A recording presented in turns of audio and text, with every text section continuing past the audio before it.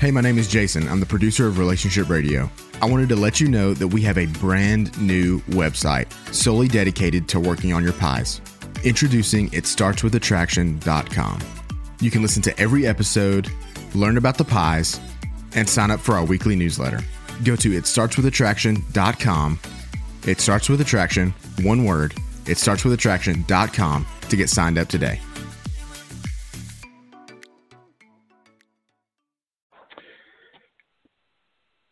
Hello, this is Dr. Joe Beam. I am on my phone, which means I have no way to see any of the questions that are coming in. For some reason, my computer and Blog Talk are not liking each other today, and Blog Talk is the methodology through which we are actually able to speak with you. I'm going to ask Cassie, who is doing our primary call screening today. Cassie, if you can hear me, if this is working at all, then you'll need to choose the callers and then press the button to put them on the air with me, okay? And we'll see if anything happens from there whatsoever.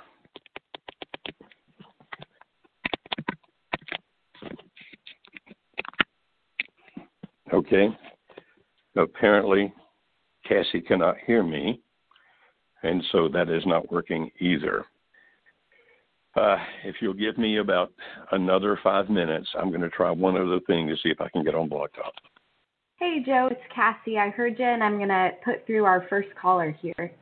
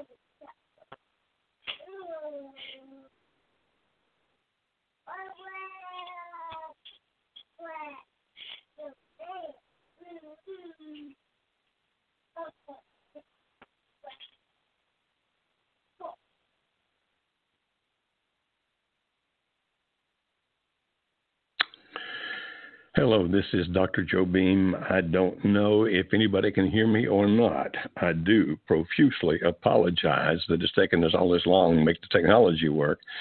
It appears the internet, at least via my computer, has gone crazy. So let me find out if anybody can hear me or not. And I'll find out from our folks who work with us, who are stationed in various places around the city of Nashville and the area of Middle Tennessee. Okay, they can hear me now. I am so sorry. I apologize. Thank you guys for holding on here.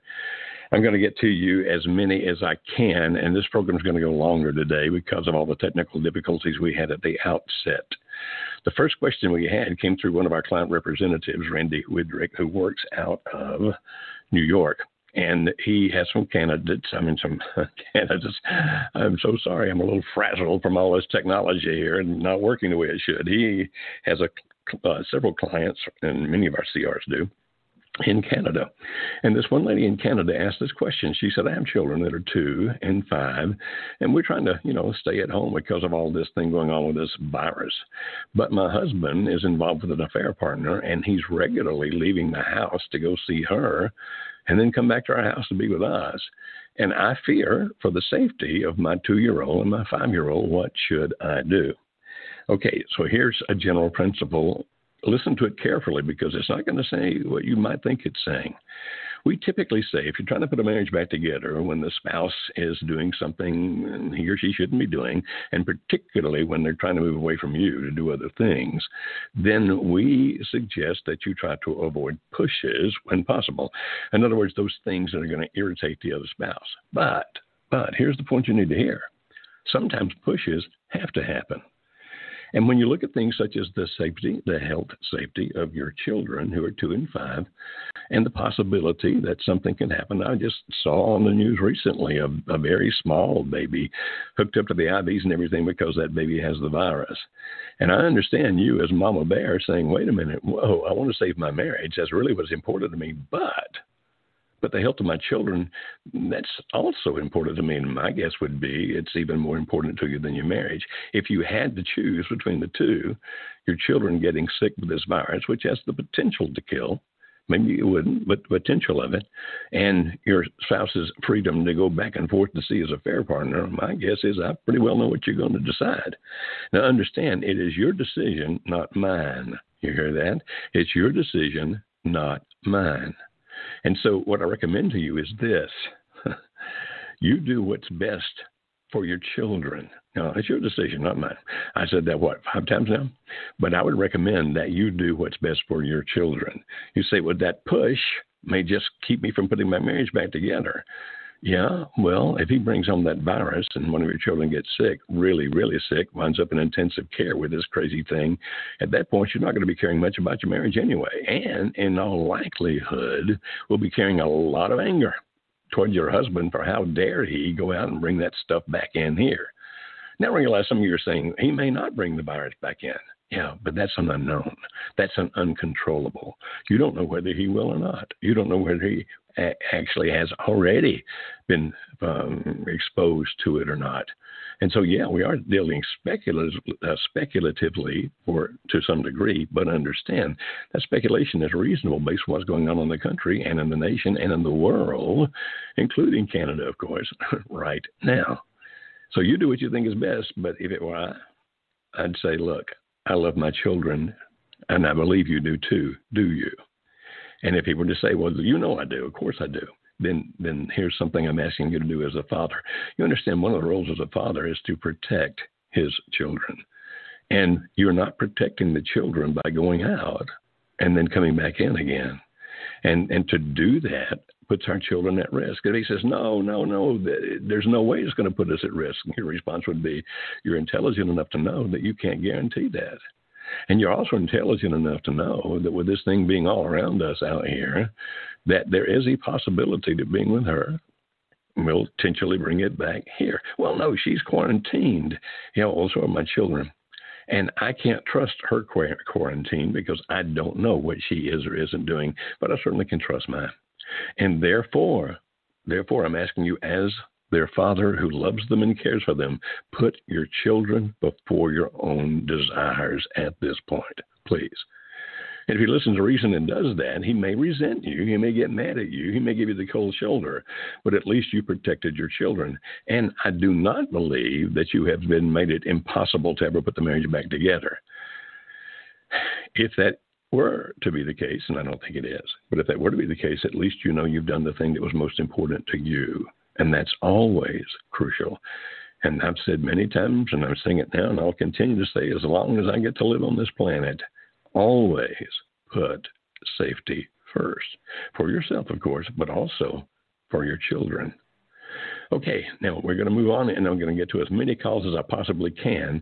And so maybe if I can ask this of all you people out there waiting to talk to me, and there's 45 of you, I don't know I can get to 45 in the hour that's allotted.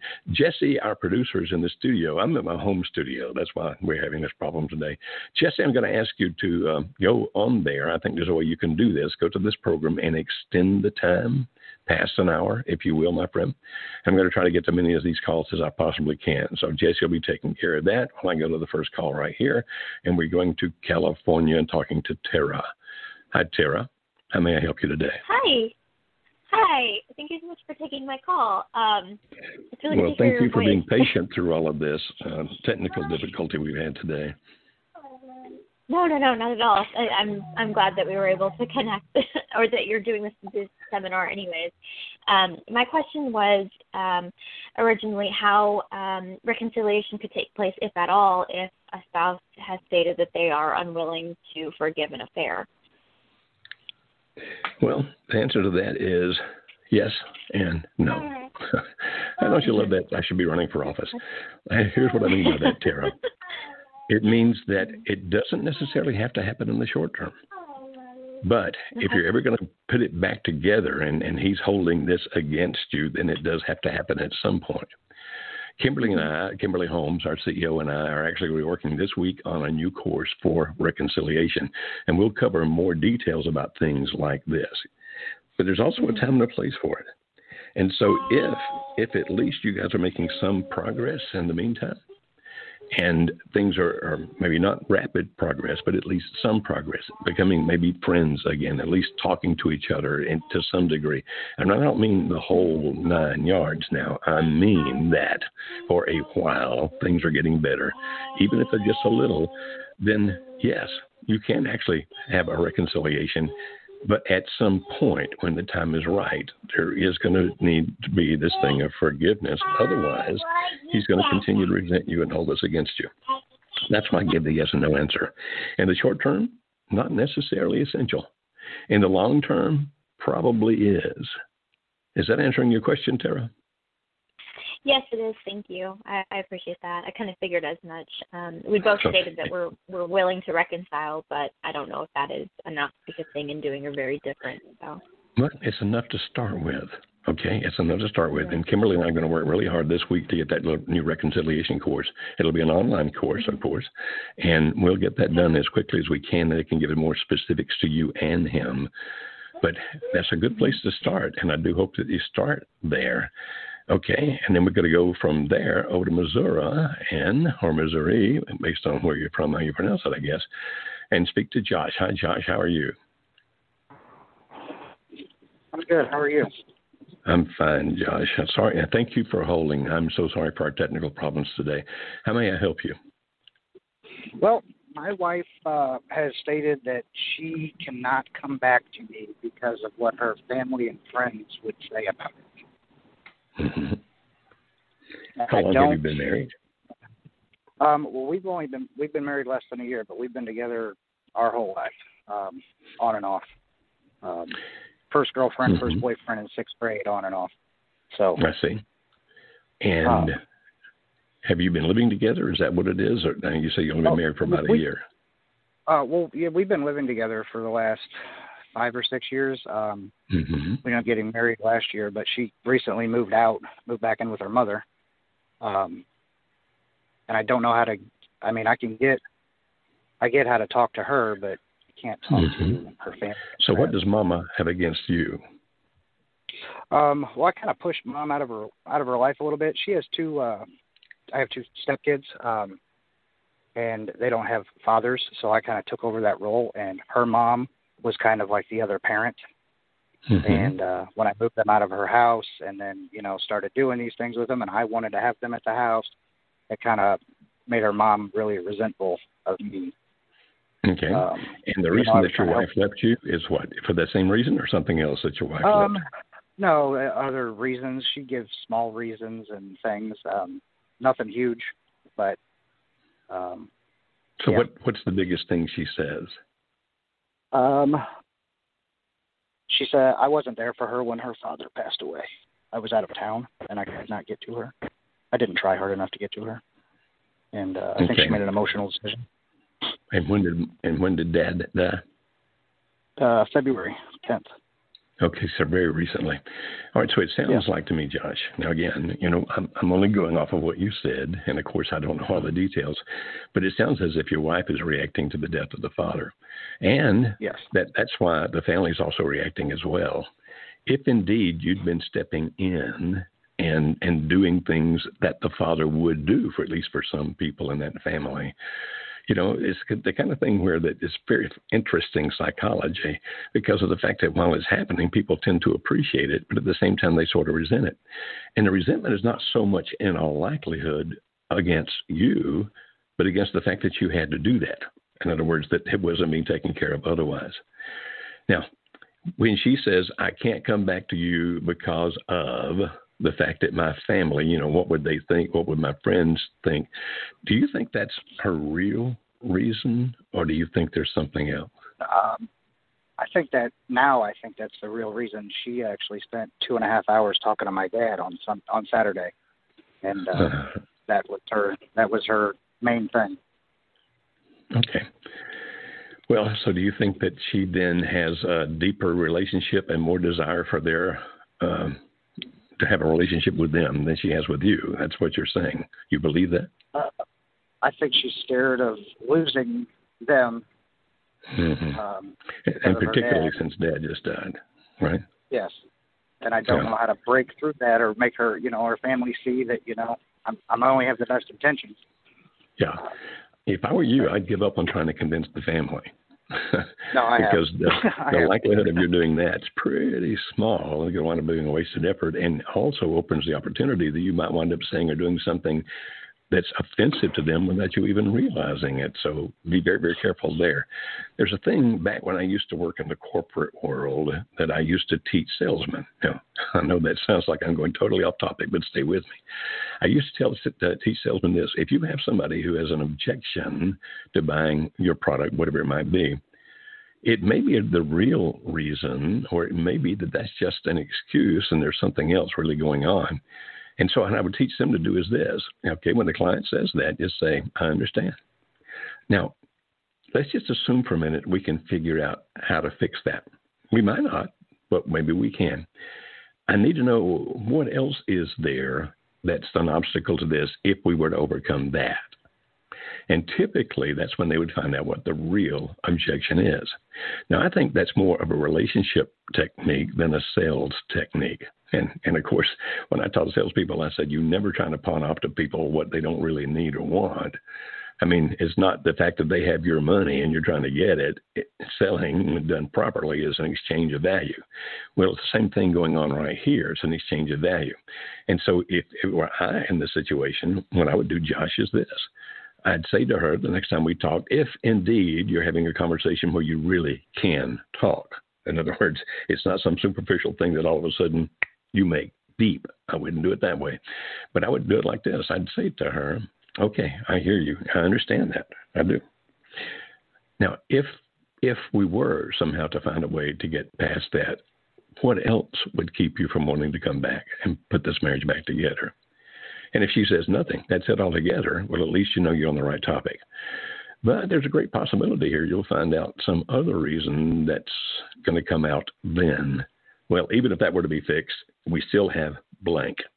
And if she were to say that, I would pay a lot of attention to whatever that blank is. A whole lot of attention to what that second thing is, because it's probably going to reveal a lot. All right, now go back to the first just for a minute. Let's say it's just no, I don't want them to be angry with me or be upset with me. Then you can just say, I understand that, and I'm happy that they're that important to you, and I like that about you. I love that about you, that you love them so much. At the same time, they were acting off what they feel and what they think, and probably some of the things you've said about me, which I get. That's what people do. But over the length of time, do you think that maybe we could possibly talk about things gradually over time? That's it. Just gradually over time, can we at least still have some conversations? And then if it were I, Josh, I would go very slowly. And hope that she would participate in those conversations. And then as time passes and they get further past Dad's death and further past whatever anger or whatever the emotions are being felt by her family and friends, that as that begins to die down, and it will if you're not doing things to continue to hurt her. Now, it won't die down in a day. It won't die down in a week. It won't die down in a month. But you can, with time, make this happen, my friend. And so first I try that first technique to find out if it's something else. And if so, you need to concentrate on that. And if it turns out this really, really is, then it's going to be a long, slow process. And you have to ask yourself the question, is she worth it? And based on all the time you've spent together and all the years that you've spent together, it sounds to me like it will be worth it. Okay, now we're going to go to Mississippi and go to Will. Hi, Will. How are you today? Doing great. Oh, I love that deep voice, man. How may I help you? Well, my wife and I have been separated for 9 months. She's been seeing someone else for about maybe 4 months now. She's been demanding that I give her a divorce, but and she claims she's done all the paperwork and everything, but she won't present me with papers. She won't give me those. I don't want the divorce, but if we need to talk about it, I don't know how to approach her about it while letting her know at the same time I don't want it. And how often does she want to talk about it? Not very often. Generally, when I ask, or say, I've been waiting on you to present me with papers, she'll either change the subject or, just stop talking. Yeah. Do you think that's a smart approach, my friend? For her or for me? I'm sorry. It was a vague question. Forgive me, Will. It's been that kind of day. I'm thinking about this. If you're saying either stop talking about it or serve me the papers, aren't you just kind of setting her up to serve you the papers? I suppose so. Probably. Yeah. You see, you're using logic to deal with a very emotional situation, at least for her. Well, it is emotional for you, too, because you care about her and you love her. But we typically say to people, don't give ultimatums or even offer the possibility of ultimatums unless you're actually willing for that to happen. And so if you say, okay, either stop talking about it or serve the papers, well, it could be right now what she really needs to do is to talk about it. Now, I know that's not the thing you want to hear, and you certainly can refuse. And if you wish, you can go ahead and push this to a divorce. But if she talks about the affair partner, is that what you're saying? Not just she talks about the divorce, but she talks about him? Right. I'm trying my best to be a safe space for her. But when she wants to talk about him, it's I just kind of politely say, hey, I got to get going, or something along those lines. Which is certainly your right. Know. You have the right to do that, and it's very painful. And if you don't want to listen to that, you certainly don't have to. Well, let me give you why it might be a good idea if you do let her talk about him. You see, when people are talking about things that they have emotions about, and you don't even know all the emotions she feels here, there's probably some positives and some negatives mixed in here, if it's typical, then listening to her, letting her open up and share, and not attacking or accusing and not offering ultimatums, but listening to her and saying, okay, I understand that. You can still make it very clear, I just want to remind you that I still love you, and I hope we work this out someday. You can say that. Just don't say it repetitively, like, every couple of minutes. But you can say it enough where you can feel like, okay, she knows I care. But if you can listen, that means she's taking bricks off her wall. What that means is she's letting you see inside of her. And believe it or not, I have seen that happen so many times. And it's more like if the husband is listening to the wife talk about the affair partner than the other way around, that if you can actually listen to that and be understanding and compassionate, even though you let her know, I love you and I want you back.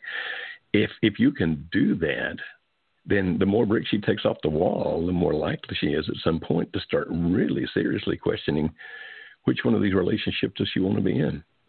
Because I'm assuming, since it's only been 4 months with him, that there is some situation where he's listening to her, because that's typically what happens early on in any relationship, typically, not always. And what you're going to do is you're going to outmaneuver him in the sense of, okay, you think you can talk to him? You think he understands you? I'm going to show you that you can talk to me about anything, even the things that hurt me, and that I really, truly want to understand you. And again, if you don't want to do this, then don't. Okay? You don't have to put yourself through this if you don't want to. And I am not guaranteeing that it's going to work. But I'm saying it has a good possibility of changing this whole scenario if indeed you can listen to her. I know you're hurt, buddy, and my heart breaks for you. I'm so sorry. I wish we had some magic thing that we could do to make this happen, but it really all comes down to your willpower. How strong can you be? I'll bet you in most areas of your life, you're an extremely strong guy. But it also sounds to me like you're a very logical guy. And you just have to remember, right now we're not dealing with logic, we're dealing with emotions. And if I can pay attention and understand those emotions, then I have a chance of turning this thing around, and if I can use this language, bringing her back to her senses. I don't mean that she's crazy. I don't mean that she's insane, but getting her to see things like she did before rather than how she's seeing things now.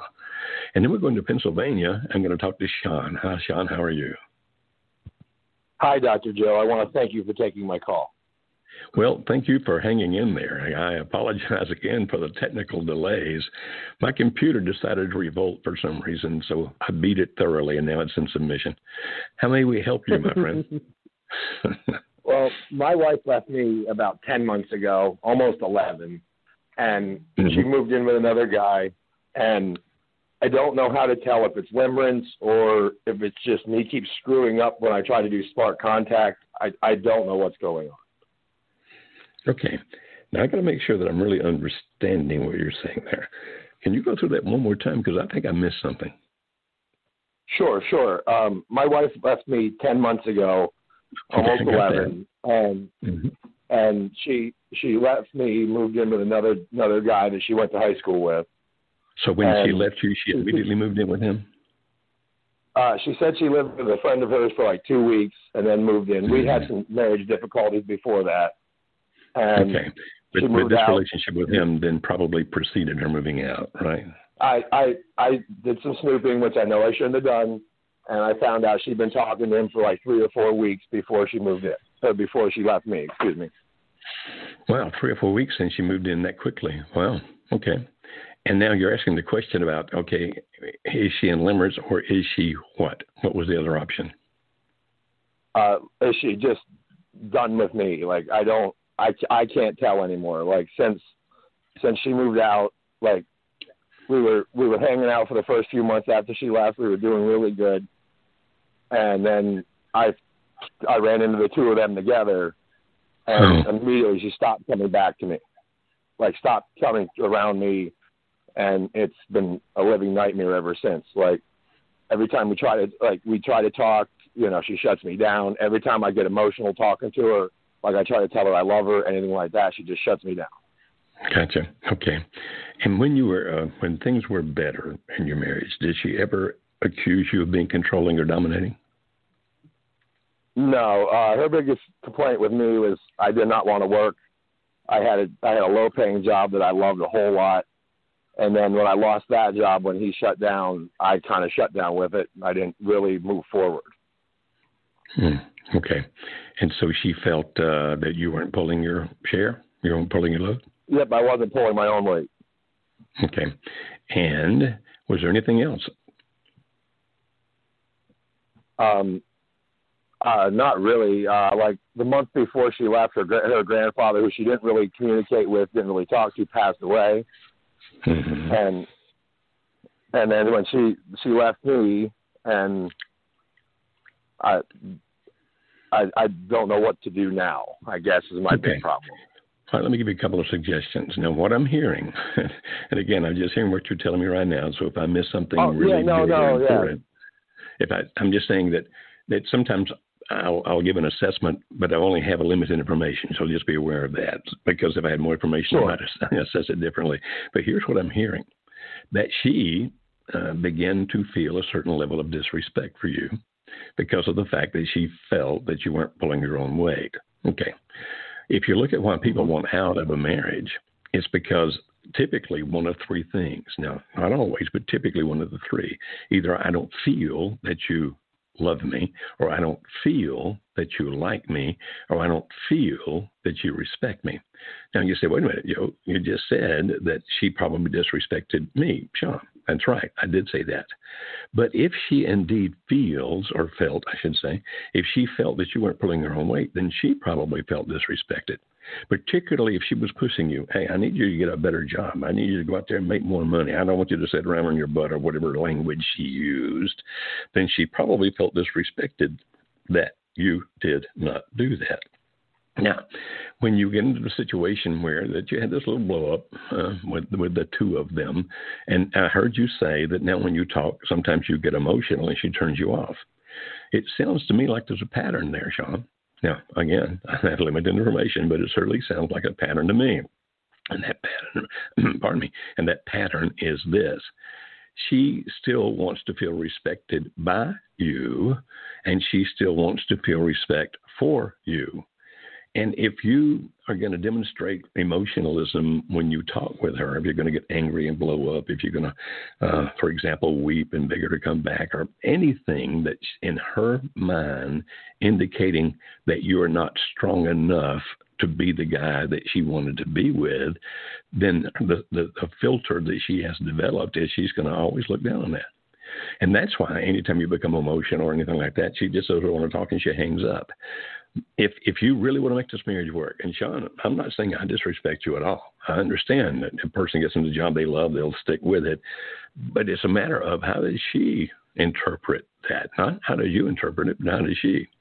And now I would suggest that in any interaction you have with her, that you demonstrate tremendous strength.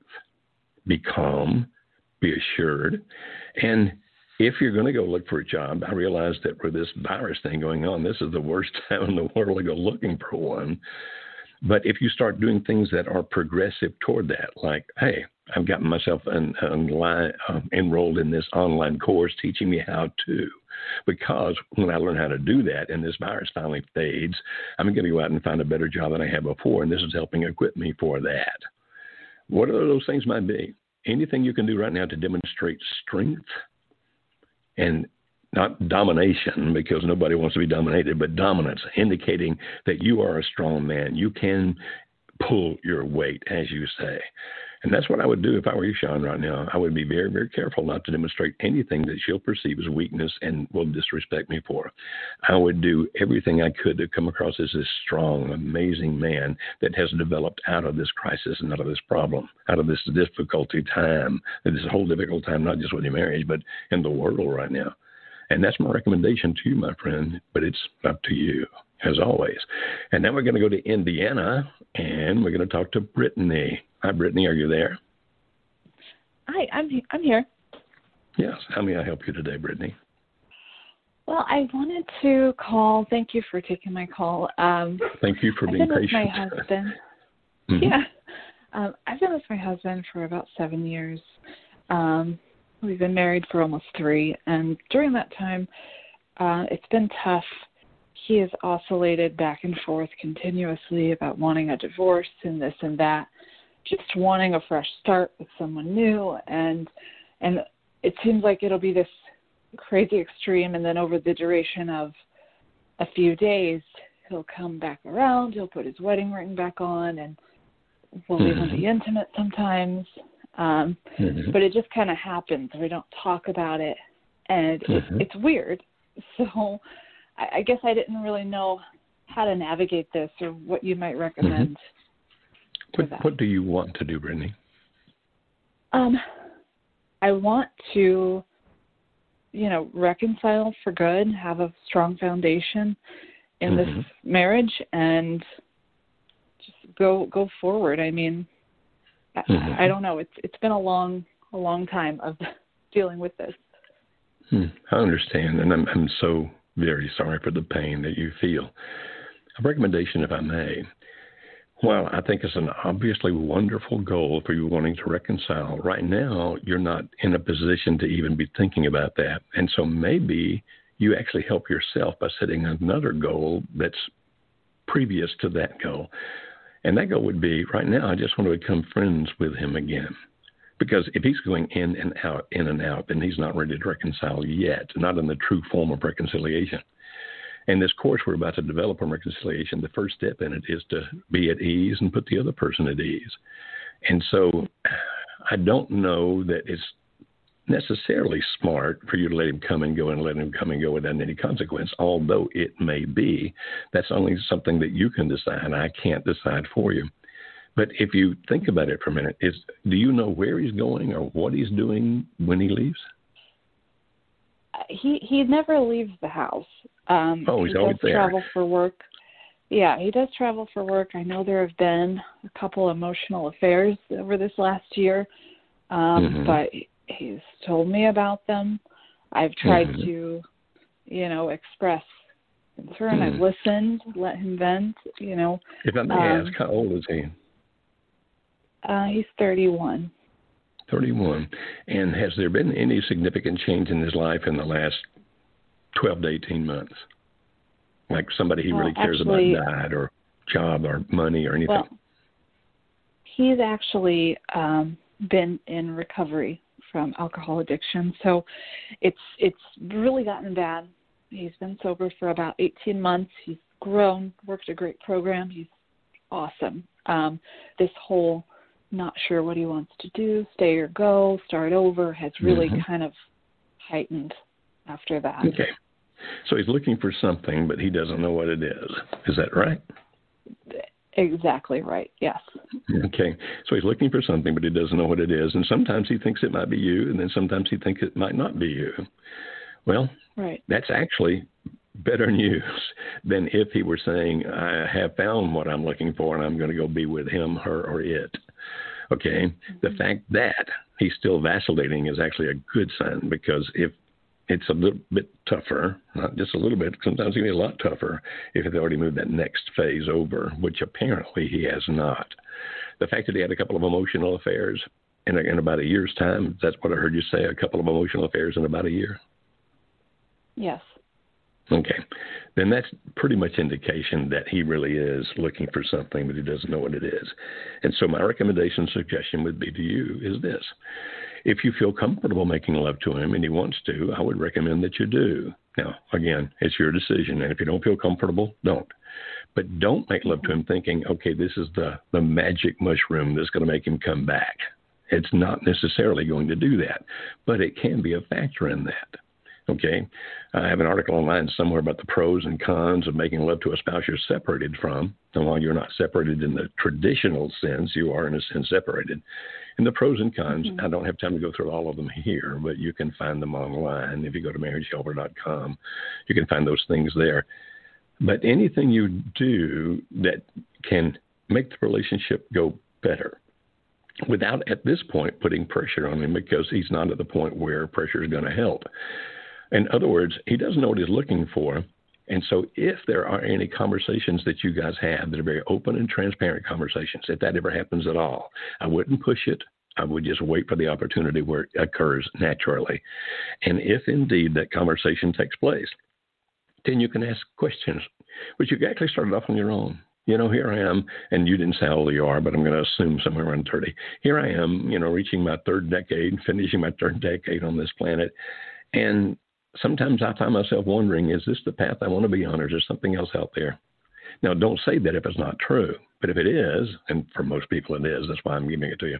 If it is, then hopefully what you do is you lead him to start having that same conversation with you. Yeah, I know. And if you can't lead it into him by talking about it first, if you're having that calm conversation where it's comfortable and nobody's pushing anything, then you can just say, honey, sometimes it just seems to me like that you're looking for something, and I'd really like to understand what that might be. And if it's going to be an open and honest conversation, he's probably going to say, I'm not sure what it is. Well, give me some characteristics of what you think it might be like. And if you can start listening to him where he's talking about that, if indeed this conversation can take place, and again, it must be natural, it can't be pushed, it has to be when it's not going to make him feel pressured in any sense, shape, fashion, or form. Start talking about that with you very well may lead him to start leaning more on you to be part of the process of finding that. Now, you may be thinking, well, could it do the opposite, Dr. Beam? I mean, if I get him to start articulating it, might he just get an aha? Oh, that's what I'm looking for. And then he walks out the door and goes after it. Yes, that is a possibility, but it's not the highest possibility. The higher possibility here, even probability, I would say, is if you can start having those conversations with him where he's open and transparent, you very well can become part of the process of helping him and yourself at the same time find a new path that could be absolutely wonderful, both of you. And it would be one then that you walked together, not him leaving and coming back and leaving and coming back. Okay, now we're going to Pennsylvania again. We've already been there once. This time we're going to Grant. Hi, Grant. How may we help you today? Hey, thanks for taking my call. I appreciate it. Well, thank you for being patient until we solved all these technical problems we had. What may I do for you, my friend? Yeah, so just to give a little bit of insight on what's going on. So last week, my wife sent me an email. We had been separated for about 2 weeks, and she sent me an email saying that she had filed for divorce. So then she came by in the next hour, asked me to leave the apartment, came with some friends and family, gathered her things, and then she moved all the way back across the country, back in with her family. So and all this happened in a period of just a couple of weeks? Did I hear that correctly? All of this happened just over a couple of weeks period? Yeah. So, of course, I'm just giving you a snapshot. But what had happened prior, around January, we had decided that we were going to go to therapy.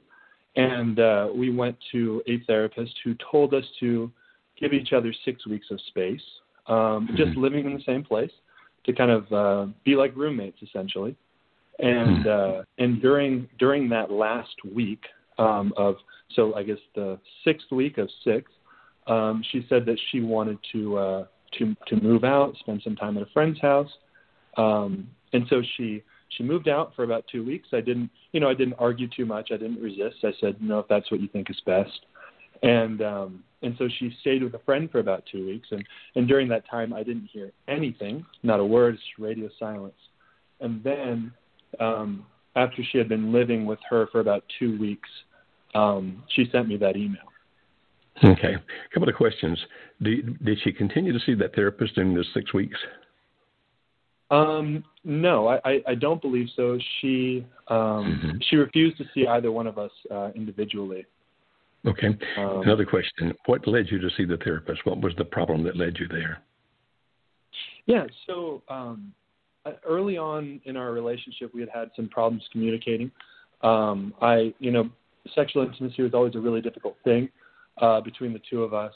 And I kind of wanted to pursue that a little bit more. And I think that she took that to be a little bit pushy, and she didn't want that as much. And so that kind of dissolved into a little bit of verbal, I would say verbal or emotional misconduct. So on your part or her part or both? So I said things that were rude or hurtful and disrespectful, and she oftentimes just kind of ignored or withdrew. Okay. And this person that she lived with for a couple of weeks, her friend, is that a single person, married person, divorced person, widowed person, what? Yeah, it's a married girlfriend of hers. Okay. And so she lived with the girlfriend and her husband. The husband was there. Yes. Okay. Yes. All right. So your question, I'm understanding your question to be, okay, should I just give up since she took her stuff and moved halfway off the other side of the country, or should I keep trying to save the marriage? Is that the question? Yes. Okay. Now, obviously, I cannot, nor can anybody tell you what you should do. Now, if you want to know what you should do, just post it on Facebook.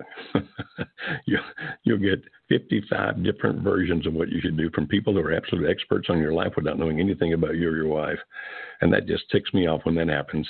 Nobody can tell you what to do, my friend. It just can't be. It has to be your decision. This is awfully fast, awfully fast. And so I'm asking the question, or kind of a rhetorical question, it basically is, which is this: what advantage do you have to give up now? I mean, if it's been this fast, this thing's going on this quickly, why not just hang in there for a little while and see what's going to happen? She may go through a divorce as rapidly as she can. She may have nothing to do with you again as long as she lives. That's always a possibility. I hate it, but it is. I realize that there are people on the internet that will tell you, no, I'll give you the magic words. You say what I tell you to say. You send the email I tell you to send, and the text I tell you to send, and she'll come begging back. And those people are just charlatans and frauds, because the truth is, we never know what a person's going to do. We can predict with some degree of probability, but again, it always winds up being that person's decision. But Grant, since the fact that it's all happened so fast, I don't know why it would be to your advantage to just go ahead and give up now. I mean, yes, the fact that she's on the other side of the country does make it much more difficult, no doubt about it. The fact that her family came with her means that they've become her support system in this, and that makes it worse. I'm not going to lie to you. I'm always going to tell you the truth, even if you don't like the truth that you hear, unfortunately. And so, yeah, it's a tough one. It's absolutely a tough one. But I've seen a whole lot tougher than this work out. If you decide you want to stand for the marriage, if you decide you want to do that, then I'm going to jot your number down here in a second so one of our client representatives can call you, and I'm going to give you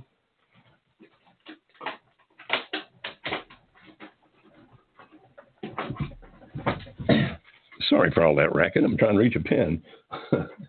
I'm going to jot down your number here, and I'm going to ask one of our client representatives to call you unless you already have a client representative with us. And I want to give you as my gift our online Save My Marriage program. And if you decide you want to stand, it's a 10-week-long program that can give you some suggestions and ideas about what to do, how to face things, etc. And Grant, if you want to just give up now, when they call to give this to you, just tell them you don't want it. But if you do want to do this, then maybe there's some advantage in trying this a little longer because it's all happening so fast, my friend. But as always, it's your decision. And so now we're going to Ohio and going to Crystal. Hi, Crystal. How are you? Hello. Hello. How may I help you today? Well, I had, how do I go? I'm so excited to talk to you. Thank you for taking my call. You're very welcome. In November, my husband just randomly told me that he wanted a divorce and he was leaving our congregation. He told me there was no one else, but he wanted to go back into the BDSM lifestyle that we were in when we were, in our 20s. It was stupid. But I had just recently discovered that he has had a affair partner for probably about 4 months. They met on an internet chat, and then he found out that she was into BDSM. So, okay, say that last sentence again, please. Wait, I said that last sentence one more time. Say that last thing one more time. I did not hear it. Because when he met her, they weren't into the BDSM. He didn't know she was in it, and then when he discovered, that's when they got together. So I confronted him, and now he is moving out and filing for divorce. Mm-hmm. My question is, because he left our congregation, he just associated himself, and now he's into this lifestyle, and also wanting to move into her house, which is an hour away. What is there any hope for him to ever want to come back to, our lifestyle? Or I've even tried to say, you don't need our belief. If you don't want to believe what we believe, that's fine. Let's work on our marriage. But he's so in love and enthralled. Like right now, we're under a 2-week quarantine, and he went with her and told our daughter that he was moving out. Mm-hmm. Okay. And so when you ask the question, is there any hope? Let me give you the short answer first. Yes, there is always hope. If he indeed is in limerence with this other person, limerence can lead people to chase a fantasy. For example, I'm going to try to recapture my youth. I'm going to live like I did when I was a kid, when I was a teenager, that kind of thing. I'm going to live that kind of lifestyle, and therefore I'm abandoning the more adult lifestyle that I've been living since then. Okay? So, yeah, that's a possibility that he could decide that he wants to live that way the rest of his life. But not necessarily. And so if you say, is there any hope? The answer is yeah, there's always hope. Because if you've heard any of my story, you may know that when I divorced Alice many, many years ago to leave her for another woman, I went into a very different lifestyle, strange lifestyle in comparisons of the lifestyle I had before.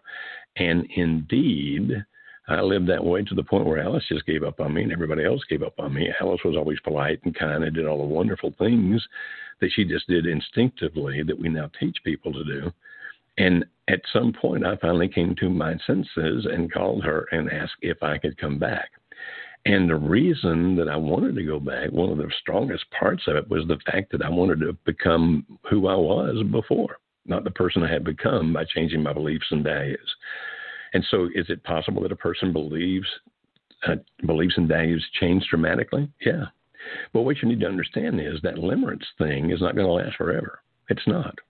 Now, when it finally ends, what are they going to do? Well, sometimes they go crazy. Sometimes they go out and live all kinds of bad lifestyles. But even then, and I did that, after that limerent affair ended with this other person, for the next couple of years, I still lived in a very different lifestyle, one that would not work for a married man by any means.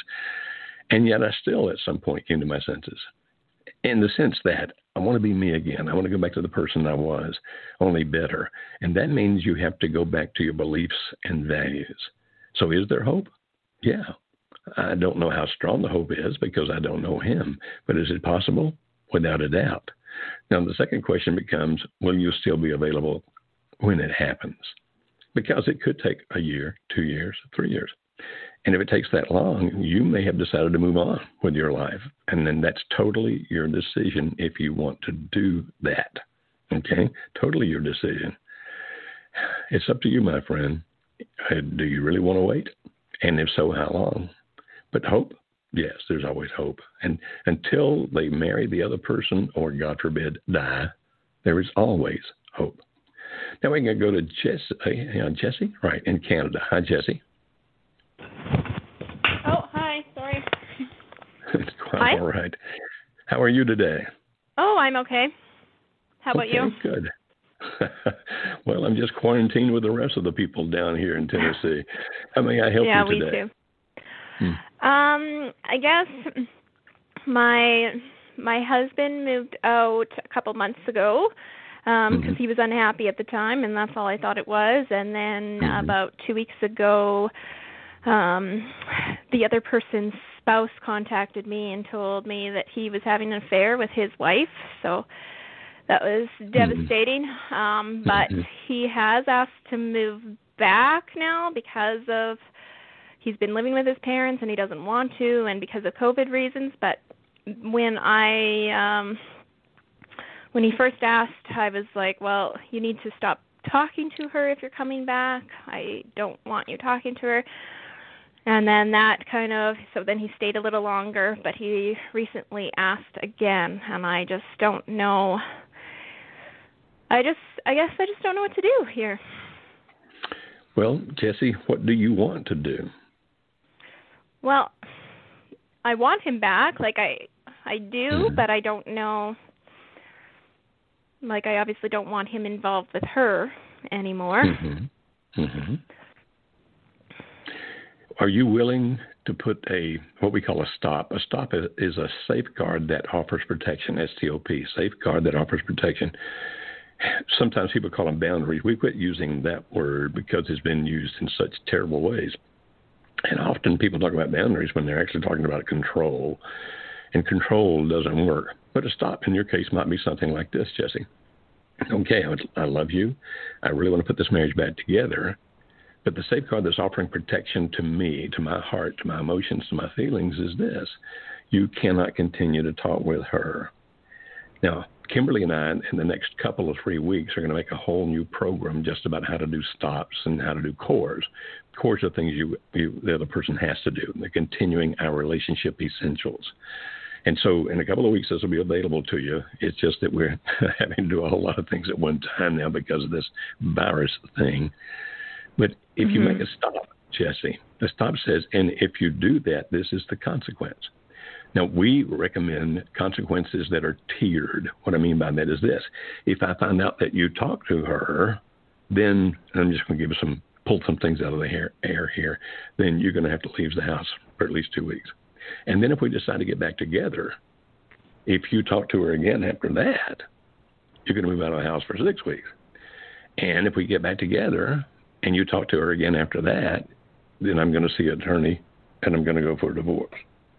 Now, these are the kind of things that a stop would be. Stops are valueless. They have no power, no value at all if you don't enforce them. There can't be any grace. There can't be any mercy. There can't be any, okay, well, this time. No, if you do it, you have to do it, period. Are you? But understand the consequence. If you threw him out of the house for 2 weeks, you understand that there's a possibility he might not come back. Are you understanding that? Okay. Now, if that's the case, are you willing to do that? I don't know. Okay. And that's an honest answer. I like honest answers. Well, until you're ready to do that, then the only thing you have at your available to you is to try to make the relationship better by talking with him. But if you're not going to have, if you're not ready to put up a stop, then don't. Because if you put it up and then don't enforce it, things actually get worse. And so it's really up to you, Jesse. It's like, okay, I don't like this. It bothers me. What do I do? Well, until you know what you're definitively going to do, and I don't mean that you have full 100% confidence, because very seldom does anybody have that period, but at least so feel within the confidence that if I do that, then this is how I'm going to do it. So one of the recommendations to you, Jesse, is this. If you'll wait about a month, and I realize that sounds like forever right now, but if you wait for about a month, we will have a course available for you, hopefully by then, that will actually help you make a decision about what to do in terms of stops and cores. And if you don't want to wait for that, just use your best judgment, my friend. I realize I'm not telling you what you want to hear, right? Well, you're telling me information, so. I know. Jesse, I wish there were simple ways to handle these things. I really, really do. But if he is indeed involved with her in a limit relationship, then you're dealing with a powerful, powerful emotion there. It doesn't justify what he does, don't misunderstand, but it also may lead him to do things that are not very smart, because, at least not smart in terms of a relationship with you, because that limit stuff is so, so powerful. Jesse, are you yet discovering that you're stronger than you thought you were? I am, but I feel pretty weak since I heard about the affair, so. I know. Really. I tell you what, my friend, I'll talk to Kimberly and we'll get this other thing done as rapidly as we can, and hopefully it will give you some assistance on what to do. In the meantime, are you in our online program? Yeah, I'm in the Save My Marriage. Yeah, and it has helped for sure. Okay, good. Jesse, I want to know how it turns out. Okay, I do. Keep being strong, and you are strong. I can just tell listening to you there you are. Okay, thank you. Friend? Okay. Oh, my heart breaks for Jesse and for so many people out there in that same situation. It's just heartbreaking. Okay. And we're going to go over here to Nevada, and then we're going to talk to Maria. Hi, Maria. How are you today? Hi, Dr. Beam. My question is about my husband. He has been in a limited online affair for about 13 months. We've been married 24 years, no children, thank goodness. But I didn't know. I knew that there was something wrong, but I didn't find out about it until, say, August and September. So I did all the wrong things. I begged, pleaded, but I found Marriage Helper, thank goodness. So I was able to use most of the principles, and he started talking to me about. We actually had decent conversations about a lot of stuff. He said he didn't know why he was doing the affair. He thinks that he was lonely and depressed a little. But what happened is yesterday he got mad for really a trivial reason. I said I was going to go downtown to get some supplies, and that he was okay with that. When I told him I was going to pass by and deliver something to my friend, he got upset. In that whole rant of his, he brought up all the things that he was upset about me for. He said that he didn't think the changes I was doing were going to be permanent, and then he said, well, and if you want to file divorce, go ahead and do that. And I was wondering, is that like a pullback? Because I thought I was being a safe space. So I was wondering, maybe I messed up on something, or when I thought I was being a safe space, was that not real? Because he was actually telling me that he was breaking up with his affair partner a lot more frequently. like every other day. And he would tell me, I don't think it's going to last because she has all these issues and I'm old. He's 66. And she's like 35 and 3,000 miles away. So I was wondering, did I make a mistake in implementing the principles or say contact? And if I know I'm going to talk to him about business items anyway, should I try to go back to that spot where he can talk to me about the affair partner, or should I just leave that alone completely? Since one of the things he said also is that even though he was able to talk to me about her, he now feels bad and doesn't want to talk to me about her at all. Okay. And which is I thought was kind of odd because I thought we were doing really well. Okay. Well, it sounds to me, Maria, you've been doing really a lot of the right things. So good for you. I would not, if it were I would not react to one event. So, for example, okay, you said, I'm going to stop by and try to drop this off to my friends. Who knows what button that hits? I mean, maybe it's because of the fact that he's thinking, oh, my goodness, you're going to bring that virus back into our house and it's going to kill me. I mean, who knows? Who knows what flashed through his brain? But for some reason, obviously, it offended him. Is there a lot of anger and hurt still in there? Obviously there is. But there's also anger and hurt still inside for you to some degree. And the fact that he exploded and ranted and said all those terrible things, I mean, I know it's hurtful. I know you don't want it to occur. But does that mean that you hit a turning point and things are going to be different from this point on? Not necessarily. Sometimes the thing we do to help people the most is to say, don't react to everything that happens. Sometimes just take things in stride and say, okay, it was a bad day. It didn't work well. And then you just keep doing the right things the right way, and you just keep on trucking. And it may be that that never comes up again. The vacillation that he's felt back and forth, and then the doubt, like, that change is not going to last forever, etc. Maria, the changes that we talk about, becoming the safe place, for example, practicing the PIES, the physical, intellectual, emotional, spiritual, all those things we teach not as techniques, but as lifestyles.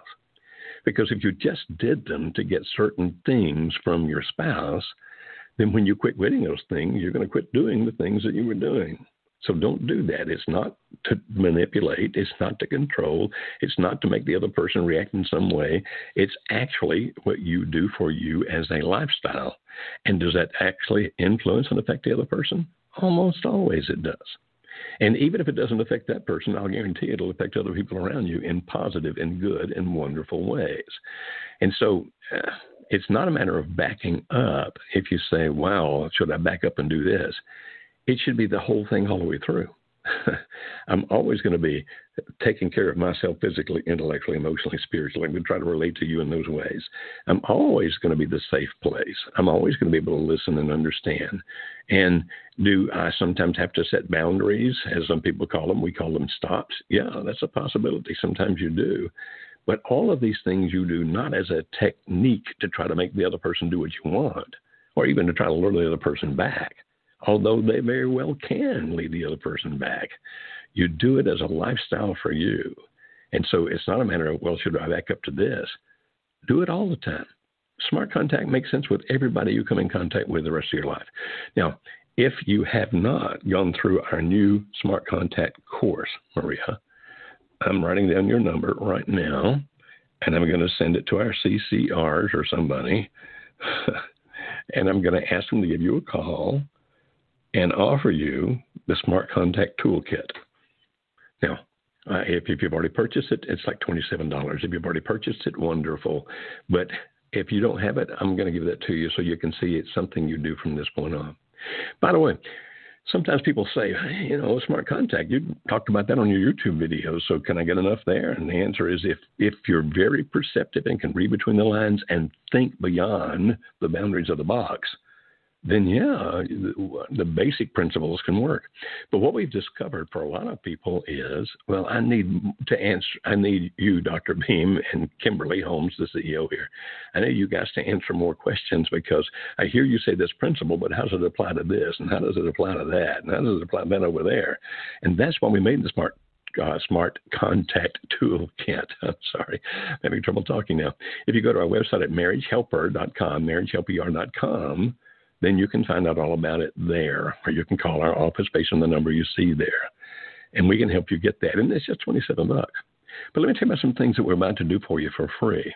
Now, if you go to Facebook and look for us, Marriage Helper, okay, it's not a private group. Now, there are some private groups that belong to Marriage Helper, but I'm not talking about now. If you just go and follow us on Facebook, just follow us, Marriage Helper. Or if you go to Instagram and follow us there. I don't use Instagram, so maybe it's not follow. Maybe there's some other word that goes to that. But if you want to connect with us on Instagram or Facebook, here's what you can get right away that's going to cost you nothing. Our team, because of the fact that we know times are pretty tough for people right now, they're actually going through and putting together some YouTube videos into packages so that you don't have to go searching for them and looking all through YouTube, because we have hundreds and hundreds of videos on YouTube. And also some ebooks that we've already developed and written that would go with those videos. And they're coming up with specific topics. Our team has come up with 14 different topics. Now, they're hoping to get 2 or 3 of them done in the next day or two, where they package these videos together and they package the ebooks to go with them together, and it's free. Now, the way you can know about it, how to get it for free, is to follow us on Facebook, Marriage Helper, or Instagram, Marriage Helper, and it'll be announced there. Or if you don't have the ability to do that because of the internet or whatever else, you can call our office. Our telephone number, we have a toll-free number, but I don't have that one memorized, so I'll give you the other number. It's 615-472-1161. That's 615-472-1161. Or you can email us at info at marriagehelper.com. That's marriagehelper, marriagehelper.com, info at marriagehelper.com. And say, hey, I want these new free video packages. Can you just keep me up to date with that? And we will do everything we can to make sure that you do. Okay? All right, let's see if we can get to 1, 2, or 3 more of these before we stop. I noticed that the team that cuts my grass here has shown up, and even though they were told not to come around here on Mondays, they obviously have ignored that. That aggravates me. Now, hopefully they won't get so loud that I can't hear you. If 2, I'll have to go out with my slingshot and pick 1 or 2 of them off those moors. All right, so let's go to the next call here. We're going to go to Steve in Texas. Hi, Steve. How may we help you today? Hi, Dr. Joe. I want to thank you so much for taking my call. I really appreciate it. You're very welcome. Thank you for being so patient and waiting, my friend. How may we help you today? Well, I've kind of had I had a really good day yesterday with my wife. We've been separated since around Thanksgiving, so it's been about 4 months now. And she, I feel, has been in limerence. And that she was having an emotional affair 3 to 4 weeks before we separated, and that then then it turned into a physical affair during the holidays, during Christmas, and that she hasn't vilified me at all, and that we actually talked for a while, and that, but we really started drifting apart going into the tail end of January through February and the beginning of March, but recently, over the last week or 2 now, we've actually had more contact, texting and such, and actually seeing, talking face to face. And that she's told me a couple, over the last few, we talked to her Wednesday, and that she was telling me how she was having an argument with her LO, and that because he lives about 8 hours away. I'm in San Antonio. He lives up in the Panhandle of Texas, which is her hometown. And that they were acquaintances before, and not romantic or anything. And so she's upset because, well, there's 2 things. First, he's staying up there with his family up in the Panhandle and won't come down to see her during this quarantine period. So she's feeling somewhat abandoned, I guess. Gotcha. I could think of that and everything. So she's very upset, and she even threatened twice. She's had these arguments. There was then, and then I believe Saturday, where she even said, "I'm done with you," but didn't actually break up. She's like, "I'm done with you." Okay. And so some of the stuff we've talked that, like she. So how can I help you today, Steve? What can I do for you today? Sure. Well, what I want to do is, or what I want to ask is, I'm trying not to read too much into everything, but she called Sunday morning. She said, do you want to go with me when I go TP hunting? We called it with all the trying to buy everything and all that. So she invited me and asked me to go with her. So we spent some time together yesterday morning, traveling around to different stores and everything. Okay. And so how can I help you today, my friend? Well, I just want to know, are those positives? Positive things that she's contacting me that way, and she's actually confiding in me about her feelings about the relationship. And is that a sign? I mean, I don't want to buy too much into it, but is it a sign that she may be coming out slowly? It doesn't mean that she's necessarily coming back today or even tomorrow, okay? So in that sense, don't put too much hope into it, because can things vacillate? The answer is yes. The end of limerence is typically a lot of vacillation. And there's vacillation toward the LO, as you call it, the limerent object, the affair partner, and there's vacillation toward the spouse. And the fact that you're now seeing that, because people who are in the most intense, full-fledged part of limerence have no vacillations toward the spouse typically. It's like, I'm leaving you, I'm going to be with my lover. The fact that she's interacting with you now indicates vacillation. There's vacillation toward him and there's vacillation toward you. Now, that typically signifies that a person has either entered or is about to enter the third and final phase of limerence, which I call deterioration. And so, yeah, these are all good signs. And it sounds to me like that this limerence thing with this other guy is on the downhill slope. Now, understand the vacillation. She may pop up and not just pop up to the panhandle. The emotion she feels toward him may pop up and get stronger, and then get weaker again, and then get stronger, and then get weaker again. And so I would recommend don't react when that happens. Understand that that's the way it ends. It goes back and forth like that. The intensity of the emotions gets stronger, get weaker, get stronger, get weaker. But it's a vacillation, and vacillation is a sign that limerence is going toward that final stage, if not already in it. So if she suddenly pulls back toward him some, keep doing the right things, Steve. Don't give up. If you indeed love this woman, love her long enough for her to get out of this limerent thing completely. And already she's indicating vacillation toward you in the sense that she wants you to go shopping with her. She's talking to you. She's being open and honest about her feelings about this guy. Those are all extremely good signs, okay? And so I like that very much. I'm happy for you. Okay, and now we're going to go to Australia, and we're going to talk to Leanne. Hi, Leanne. How are you? Oh, hi, Dr. Beam. I'm great, thank you. Oh, I love to hear that Australian accent. You know, I earned my PhD at the University of Sydney there, and I just love being in Australia. It's a great country you live in. Well, so how may I help you today? Yeah. Well, I have a question. If your spouse is chasing a lifestyle, how do you kind of want to make compromises? The reason why I ask that, I'm not sure if that is exactly what he's after. My husband is in an affair. I found out in August of 2019. He didn't admit at first who it was or how they met. But when I did find out, he did tell me, and it's actually somebody he works with. The reason why I ask about the lifestyle is because at the moment I've implemented my PIEs, I'm doing the smart contact.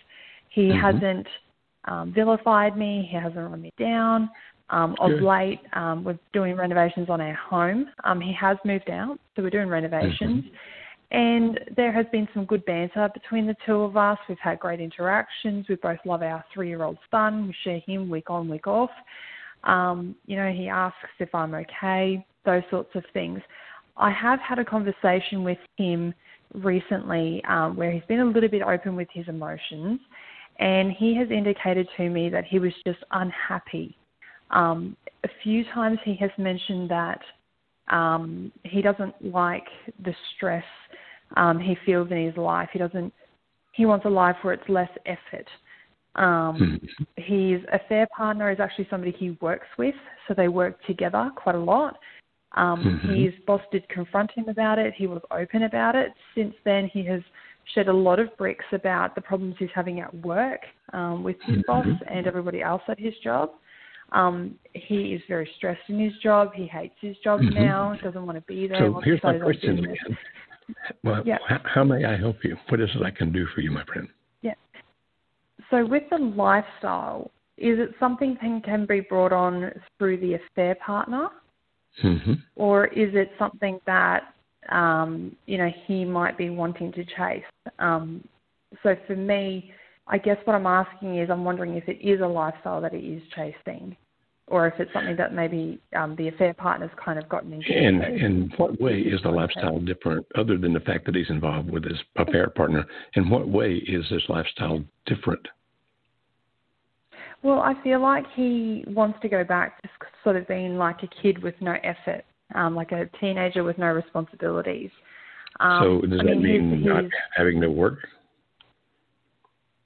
Yeah, so he's mentioned to me that he wants to start his own business, and the reason why he wants to start his own business is that he doesn't have people telling him what to do, and he has less stress in his life and not a lot of effort, and he just doesn't want to be able to do a lot of things too much. Okay, and so has he started doing things like drinking heavily or anything like that?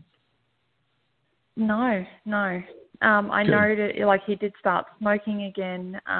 He does drink a lot of energy drinks, and I know he has put on weight, but I haven't seen anything dramatically change in his life. Okay, so when you say changing lifestyle, it basically, if I'm understanding it correctly, means going off to start a new business. Is that the main change? I think that's the main change. I mean, we have talked about it in our marriage, but prior to his starting this new job, it is something that he was passionate about wanting to do. For a while. Is that correct? Yes. Okay. All right. That's correct. So I think that kind of answers your question. You say, well, did that come on because of her? Well, no. If you've been talking about it in your marriage, it's something he's wanted. The fact that he may be now ready to do it, could that be because of the fact that he's involved with her? The answer is yeah. Because once you start crossing boundaries, then you have less fear. It's like, if I've already crossed this boundary, what other boundary might I cross at the same time? And so, like, I've always been afraid to try to start my own business because what if it doesn't work? What if I don't have money? Could that be then exacerbated by the affair? Absolutely. Now, the question that's written down here from our call screener says you're asking how do you say you're willing to compromise? In what way are you willing to compromise? Well, he's brought up that because we bought a large property, and so he's said a few times that he got sick of the yard work, he got sick of the maintenance of it and those sorts of things. So I have planted a few seeds along the way where I've said to him, if we sell the house, the profits we get from the house, we could buy a smaller property that is more manageable, that is in more of it allows us more free time. Okay, the mortgage so the compromises you're making are not moral compromises. Yeah. They're more or less financial compromises, correct? Okay. Yes. A couple of suggestions, Leanne. First of all, those kind of things make sense. If a person has a dream that they're pursuing and you become part of that dream saying, I can help out with that, that makes sense. The recommendation I would have right now, though, is this. Also put some logic in it, because if indeed he's been in this life, this affair kind of thing, then part of what's going on is that he's working off a lot of emotions. If there's a time in history where it might not be the smartest thing to do is to start a brand new business when people are all staying inside their houses because of this virus thing, then that may not be the smartest thing to do. I mean, I'm not saying it isn't smart. I'm not that kind of businessman. I don't know. But maybe that's when you sit down with them and go, I understand your dream and I want to help you with it. All I ask is let's do it calmly and logically. And understand that my helping you with it is going to be predicated upon the fact that you have ended this relationship with the other person. Because if we're going to sell our property and if we're going to use this money to start a new business, I want to be able to trust the fact that it's going to be you and me. And I understand right now you're emotionally torn. You're kind of going this way and going that way. And so I'm very willing to be part of you fulfilling your dream. I'm asking that we put some logic with it. First of all, maybe we get past this worldwide pandemic. Secondly, some assurance is going to be with me, which means I can only do that after you end it with her. Now, again, Leanne, it's your life. You can make a decision to do whatever it is that you wish to do. It's up to you. But I would recommend that if you're going to say that, then do that. Put the logic to it. First of all, start with the emotional side. I understand. I want to be there with you. I want to do it with you. That's the emotional side. Then I'd put the logical side. But here's some things I need to do. I hope you can understand that. And if you can have an open and honest conversation about that, then that could very well lead to your chasing a dream together rather than him being pulled away by somebody else to chase a dream. Thank all of you being involved with us today. Sorry that we had such a late start because of the technical problems. Hopefully we'll have that worked out by next Monday, and hopefully we can talk to you then at 12:30 Central Time, USA. Thank you.